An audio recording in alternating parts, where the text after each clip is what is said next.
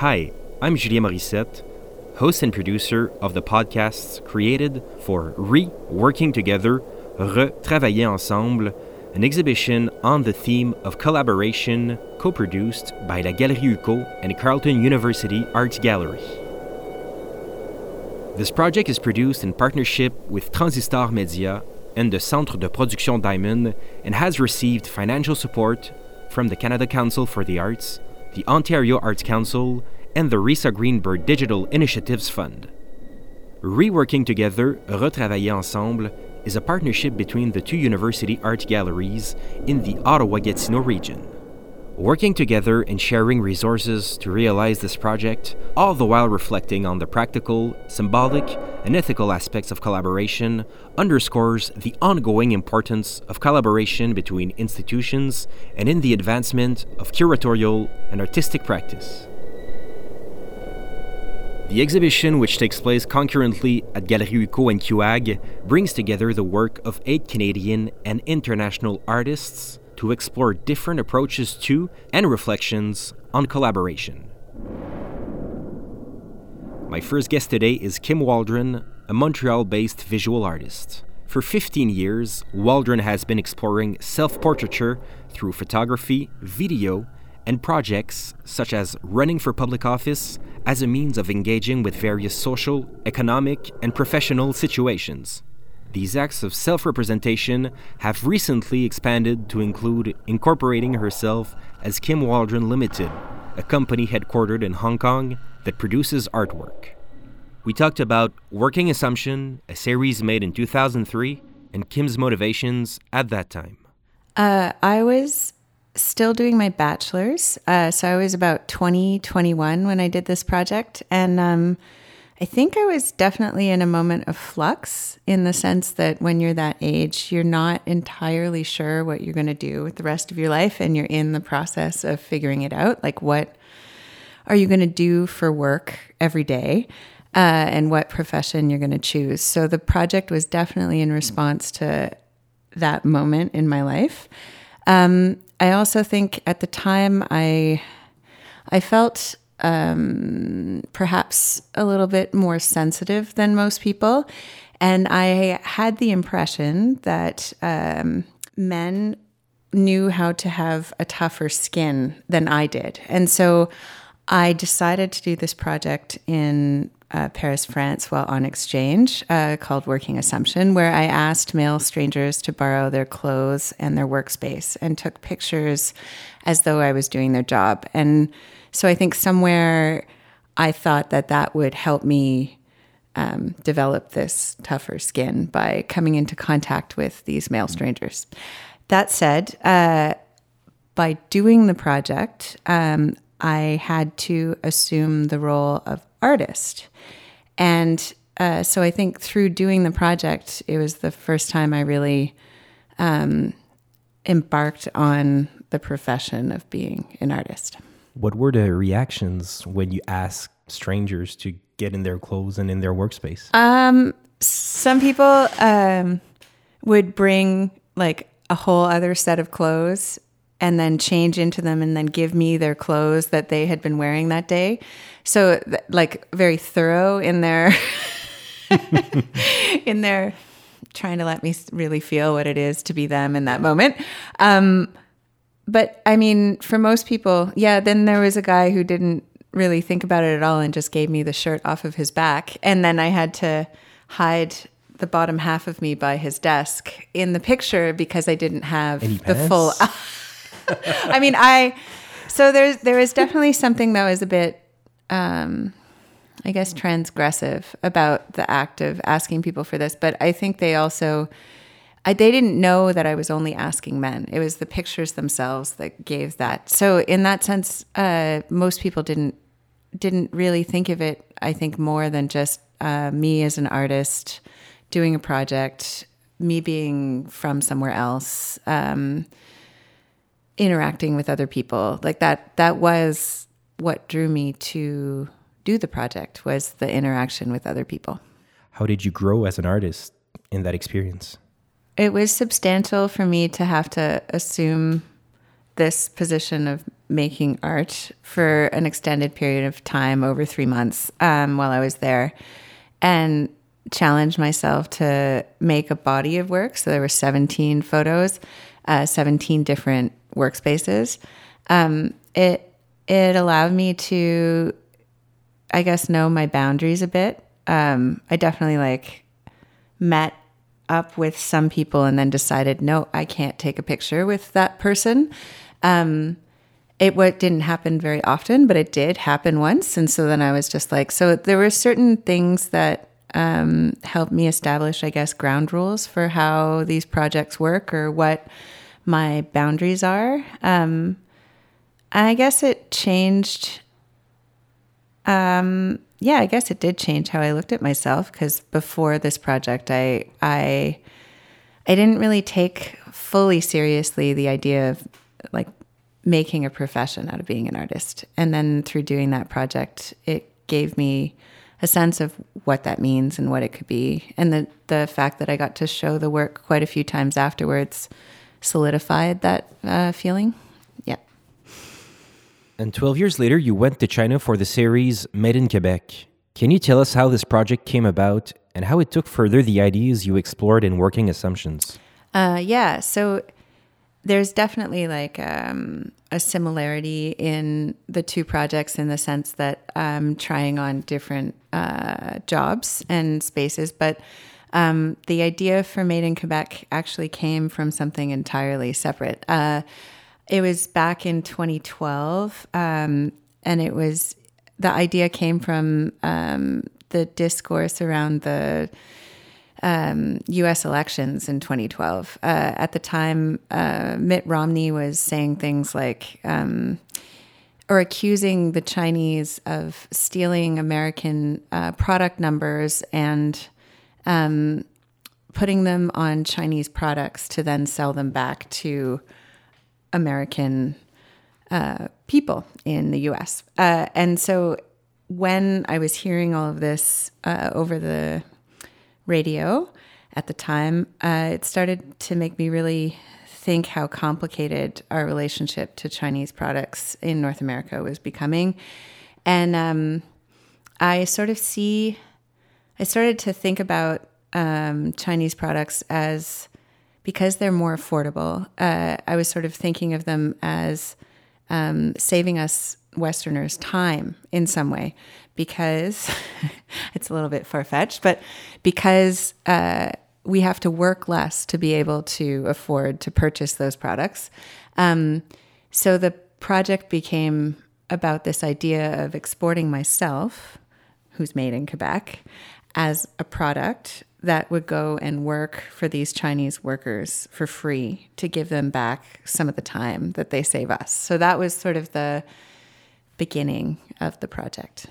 And both of these series were made in a context where language and cultural differences presented barriers, I think.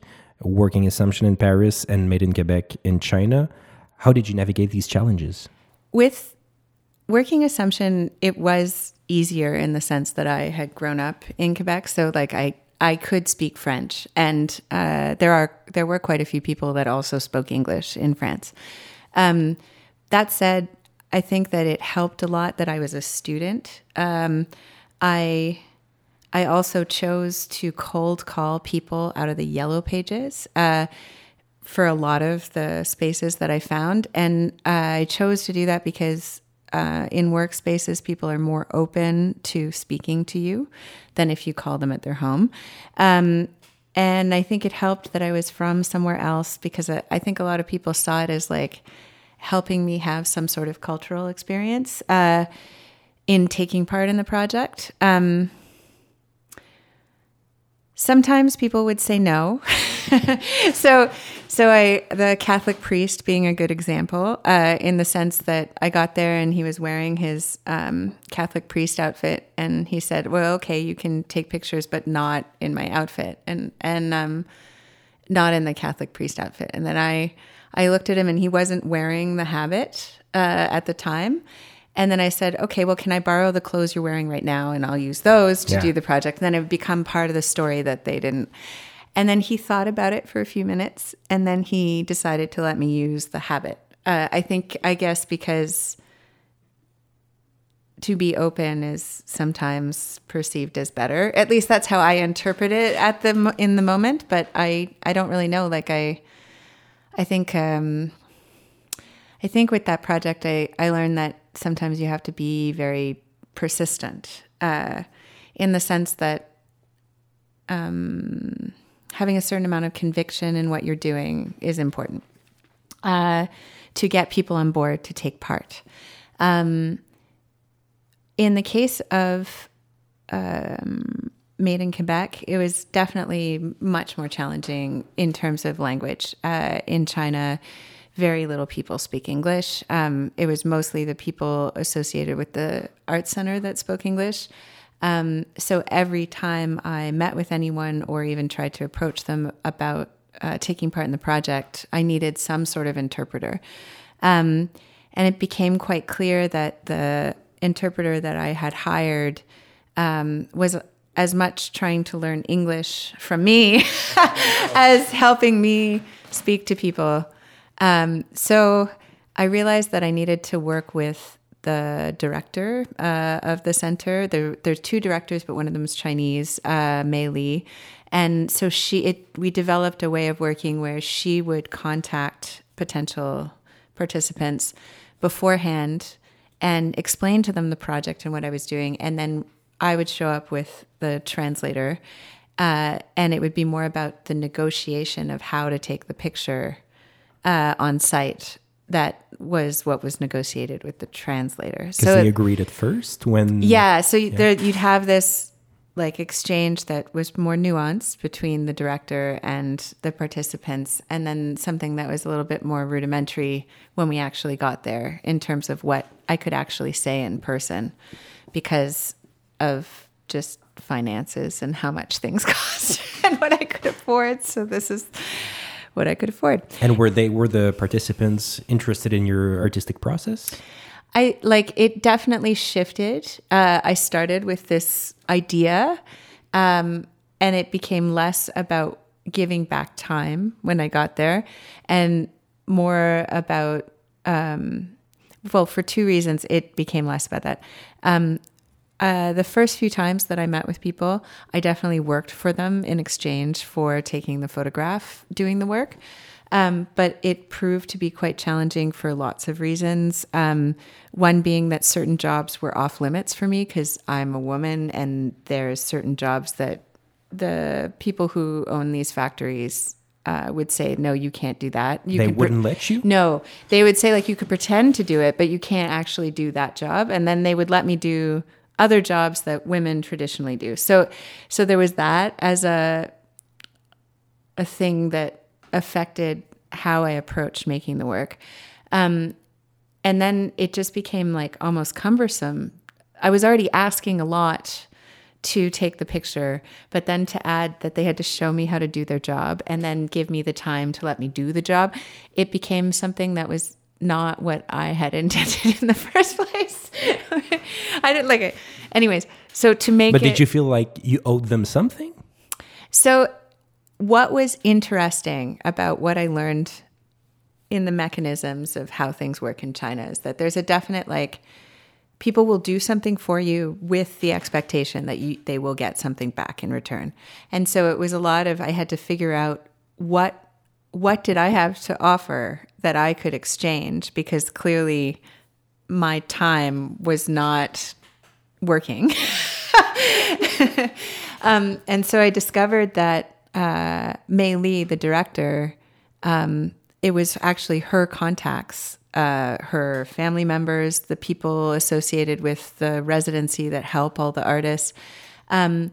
It's through her that the project was made possible, because people understood that if they helped Mei, or if they helped me, they were helping Mei do her job, and they want to help Mei do her job. So it became that made the project possible, which was kind of great. Like in the sense that then the pictures depicted work life in China, work life in Xiamen in particular, because 28 or 27 of the 29 photographs were taken in Xiamen, and 2 were taken in Beijing. And it also depicted the network that was around May. So that is this arts center that provides services for lots of international artists. So you'd see lots of not traditional factories in what we imagine as factories, but like artists come from afar to use these art factories to make their artworks. So in that sense, it was interesting to discover that. So in 2016, you created Kim Waldron Limited, an offshore company located in Hong Kong that makes art. Can you talk about how incorporating yourself as an offshore company expands on your investigation of self-portraiture? The project came after running for public office. So in 2015, I ran for public office in the federal election in the Papineau riding as an independent candidate. And I took this position as an independent because I felt like we needed more voices in government. And I felt a little bit disillusioned by how much the big parties kind of function like a corporate entity in the sense that all of the representatives of that party need to fall in line and follow what the party establishes as the discourse. And so I think that when I decided, when I decided to open this company, it was to try and explore some of the problematics that are created by opening a company that is a moral entity. And it liberates you from certain things, but it also that liberation kind of brings some sort of it comes with a price, ethical, questionable ethics. So, in terms of my own practice, it became very liberating to start thinking about making artworks where it's still me. Like Kim Waldron Limited is still me, but it's separate from me at the same time. And so like it opens it up in terms of just not always feeling like my approach to art making has to start from this position of self-portraiture. Like you can do lots of things under this umbrella of a corporate structure. But then it also is sort of interesting from a tax perspective in the sense that if I make products here in Canada through this corporate entity in Hong Kong, I still have to pay tax on any income that I earn from selling those products. But passive income is treated differently, and you do not have to claim passive income in Canada. So it sort of touches on the art realm in an interesting way because copyright income is considered passive income, which would also include exhibition fees. So it opens up like I guess the project is about rendering visible these financial structures that are often really opaque and not visible, hence using my name and not some fake name. Well, Kim Waldron, thanks a lot. It was a pleasure talking to you. My pleasure. Thank you for inviting me.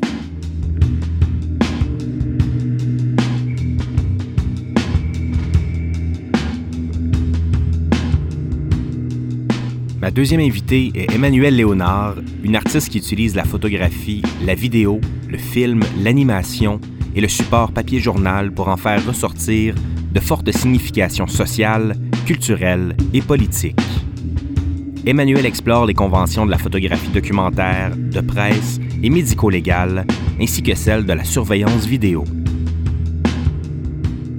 Bonjour Emmanuelle. Bonjour. Merci de nous recevoir dans ton atelier ici à Montréal, dans le quartier de Villeray. C'est fort joli.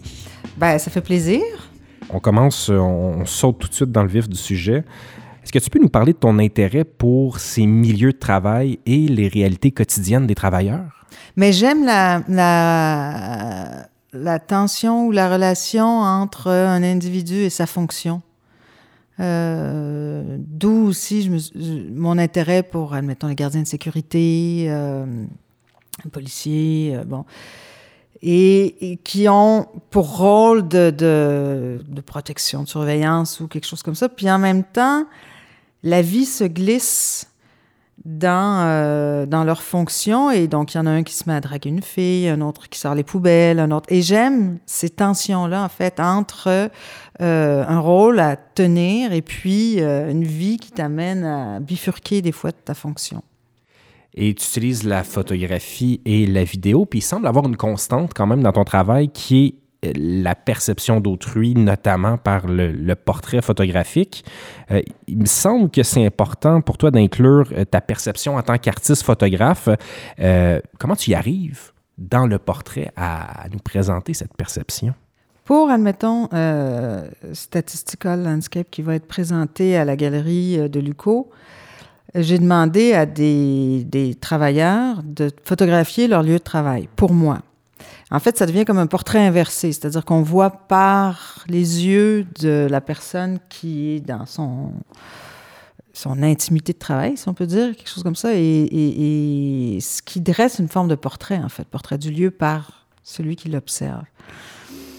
Ma perception à moi, elle est dans l'organisation, tout ça, et dans le choix aussi des images retenues, tu vois, et de l'organisation, la mise en forme de tout ce contenu-là. Pour Statistical, c'était, pour organiser le tout, parce que, tu sais, des métiers, il y en a des tonnes et des tonnes. Alors, pour orienter les sélections, j'ai utilisé les statistiques pour la ville de Toronto. C'était de l'année 2004, je crois. Et on divise le monde de l'emploi en 20 secteurs. Donc, j'ai pris une personne par secteur, puis la taille de l'image, lorsqu'elle est présentée en galerie, correspond au nombre de personnes qui travaillent dans ce secteur-là. Ce qui fait que tu as une vision statistique concrète pour l'année 2004 du rapport, admettons, entre manufacturing et mine, tout ça, par la dimension des images, mais tout ça à travers une vision individuelle d'une personne sur son propre lieu. Et encore une fois, c'est un peu comme ce que je racontais sur le gardien de sécurité qui drague une fille en même temps qu'il travaille.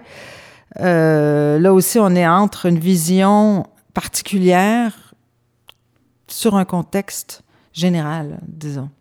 Qui est comme plus global, dans le fond, qui est représentatif. Qui représente tout l'univers de l'emploi pour la ville de Toronto à un moment donné, tu sais. Ta production oscille entre un travail documentaire, même photojournalistique, qui n'est pas sans rappeler non plus le travail ou même la philosophie, je dirais, du cinéma direct, du cinéma des artistes québécois dans les années 60-70. Est-ce qu'il y a un rapprochement à faire avec le mouvement du cinéma direct ou des distinctions? C'est sûr que ça m'intéresse beaucoup, et il y a quelque chose surtout dans mon travail en vidéo, là, qui s'en rapproche, qui est cette idée aussi de poser la caméra puis de laisser la vie se développer comme un théâtre autonome, là, sans le diriger en ce sens-là. Il y a certainement une tradition.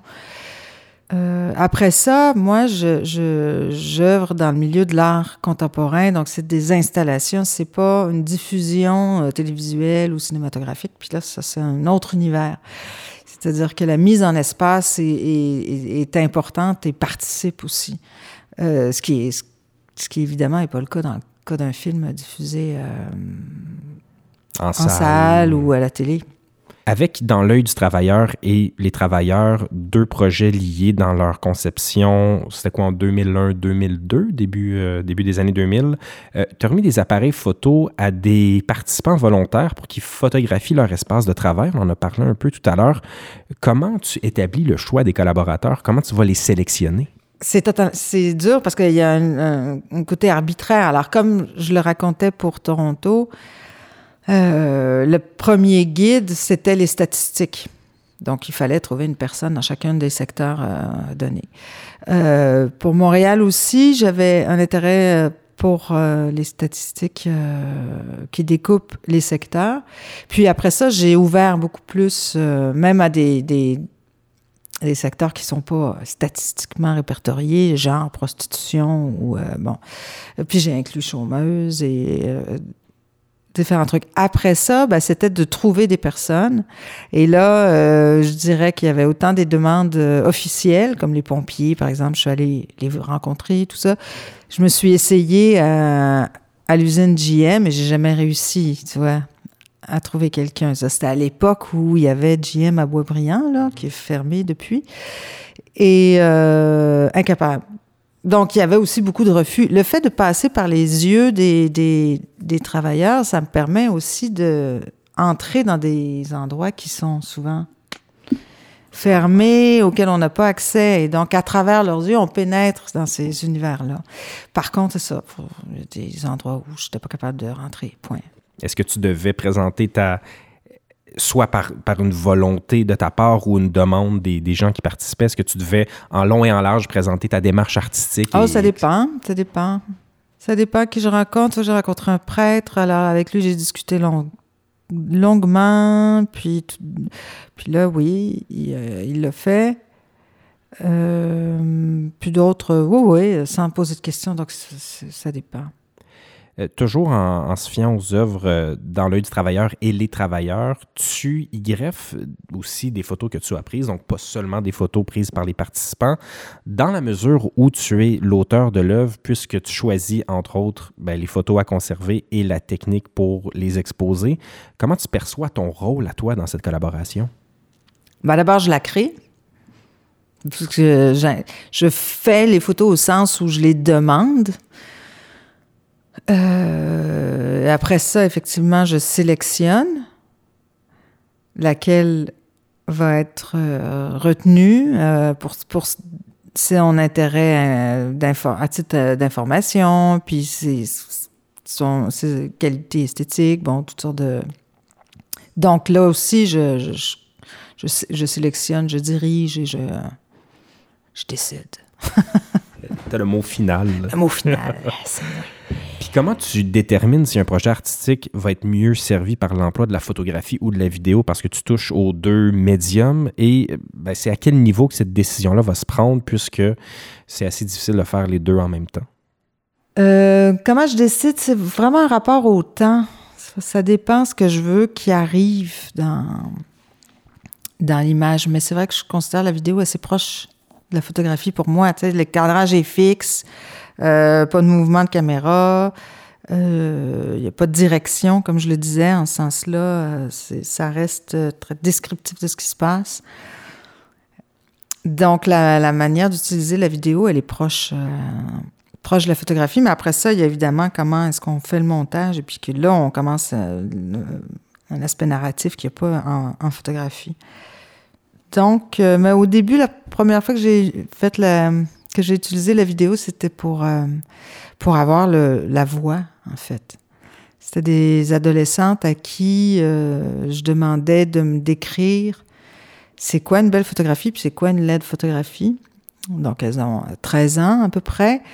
Et elles étaient dans une salle de classe et la caméra était quasi... donc, elle était sur elles. Il y avait un aspect très typologique parce qu'en fait, c'est elle... Même cadre, c'est la jeune fille qui change dans ce cadre-là. Et elle tentait, tant bien que mal, de répondre à la question qui n'est pas une question très facile. C'est un peu vache. Donc, c'est là où c'est une des premières fois où j'ai commencé à utiliser la vidéo. J'en avais fait un peu avant, mais pour avoir la parole. Mais sinon, il y a un côté hyper statique et photographique.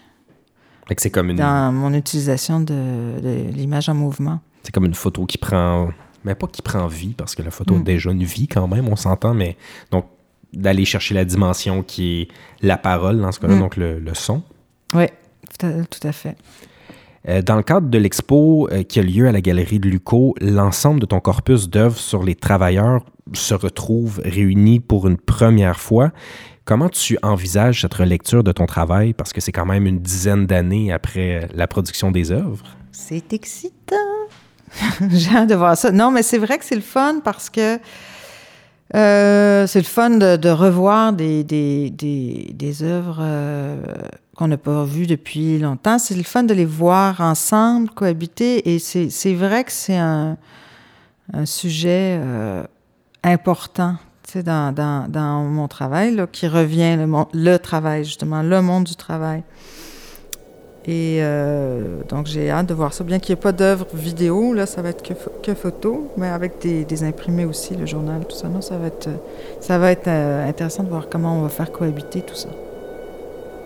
Pour plus d'informations, visitez galerie.uqo.ca et qag.ca.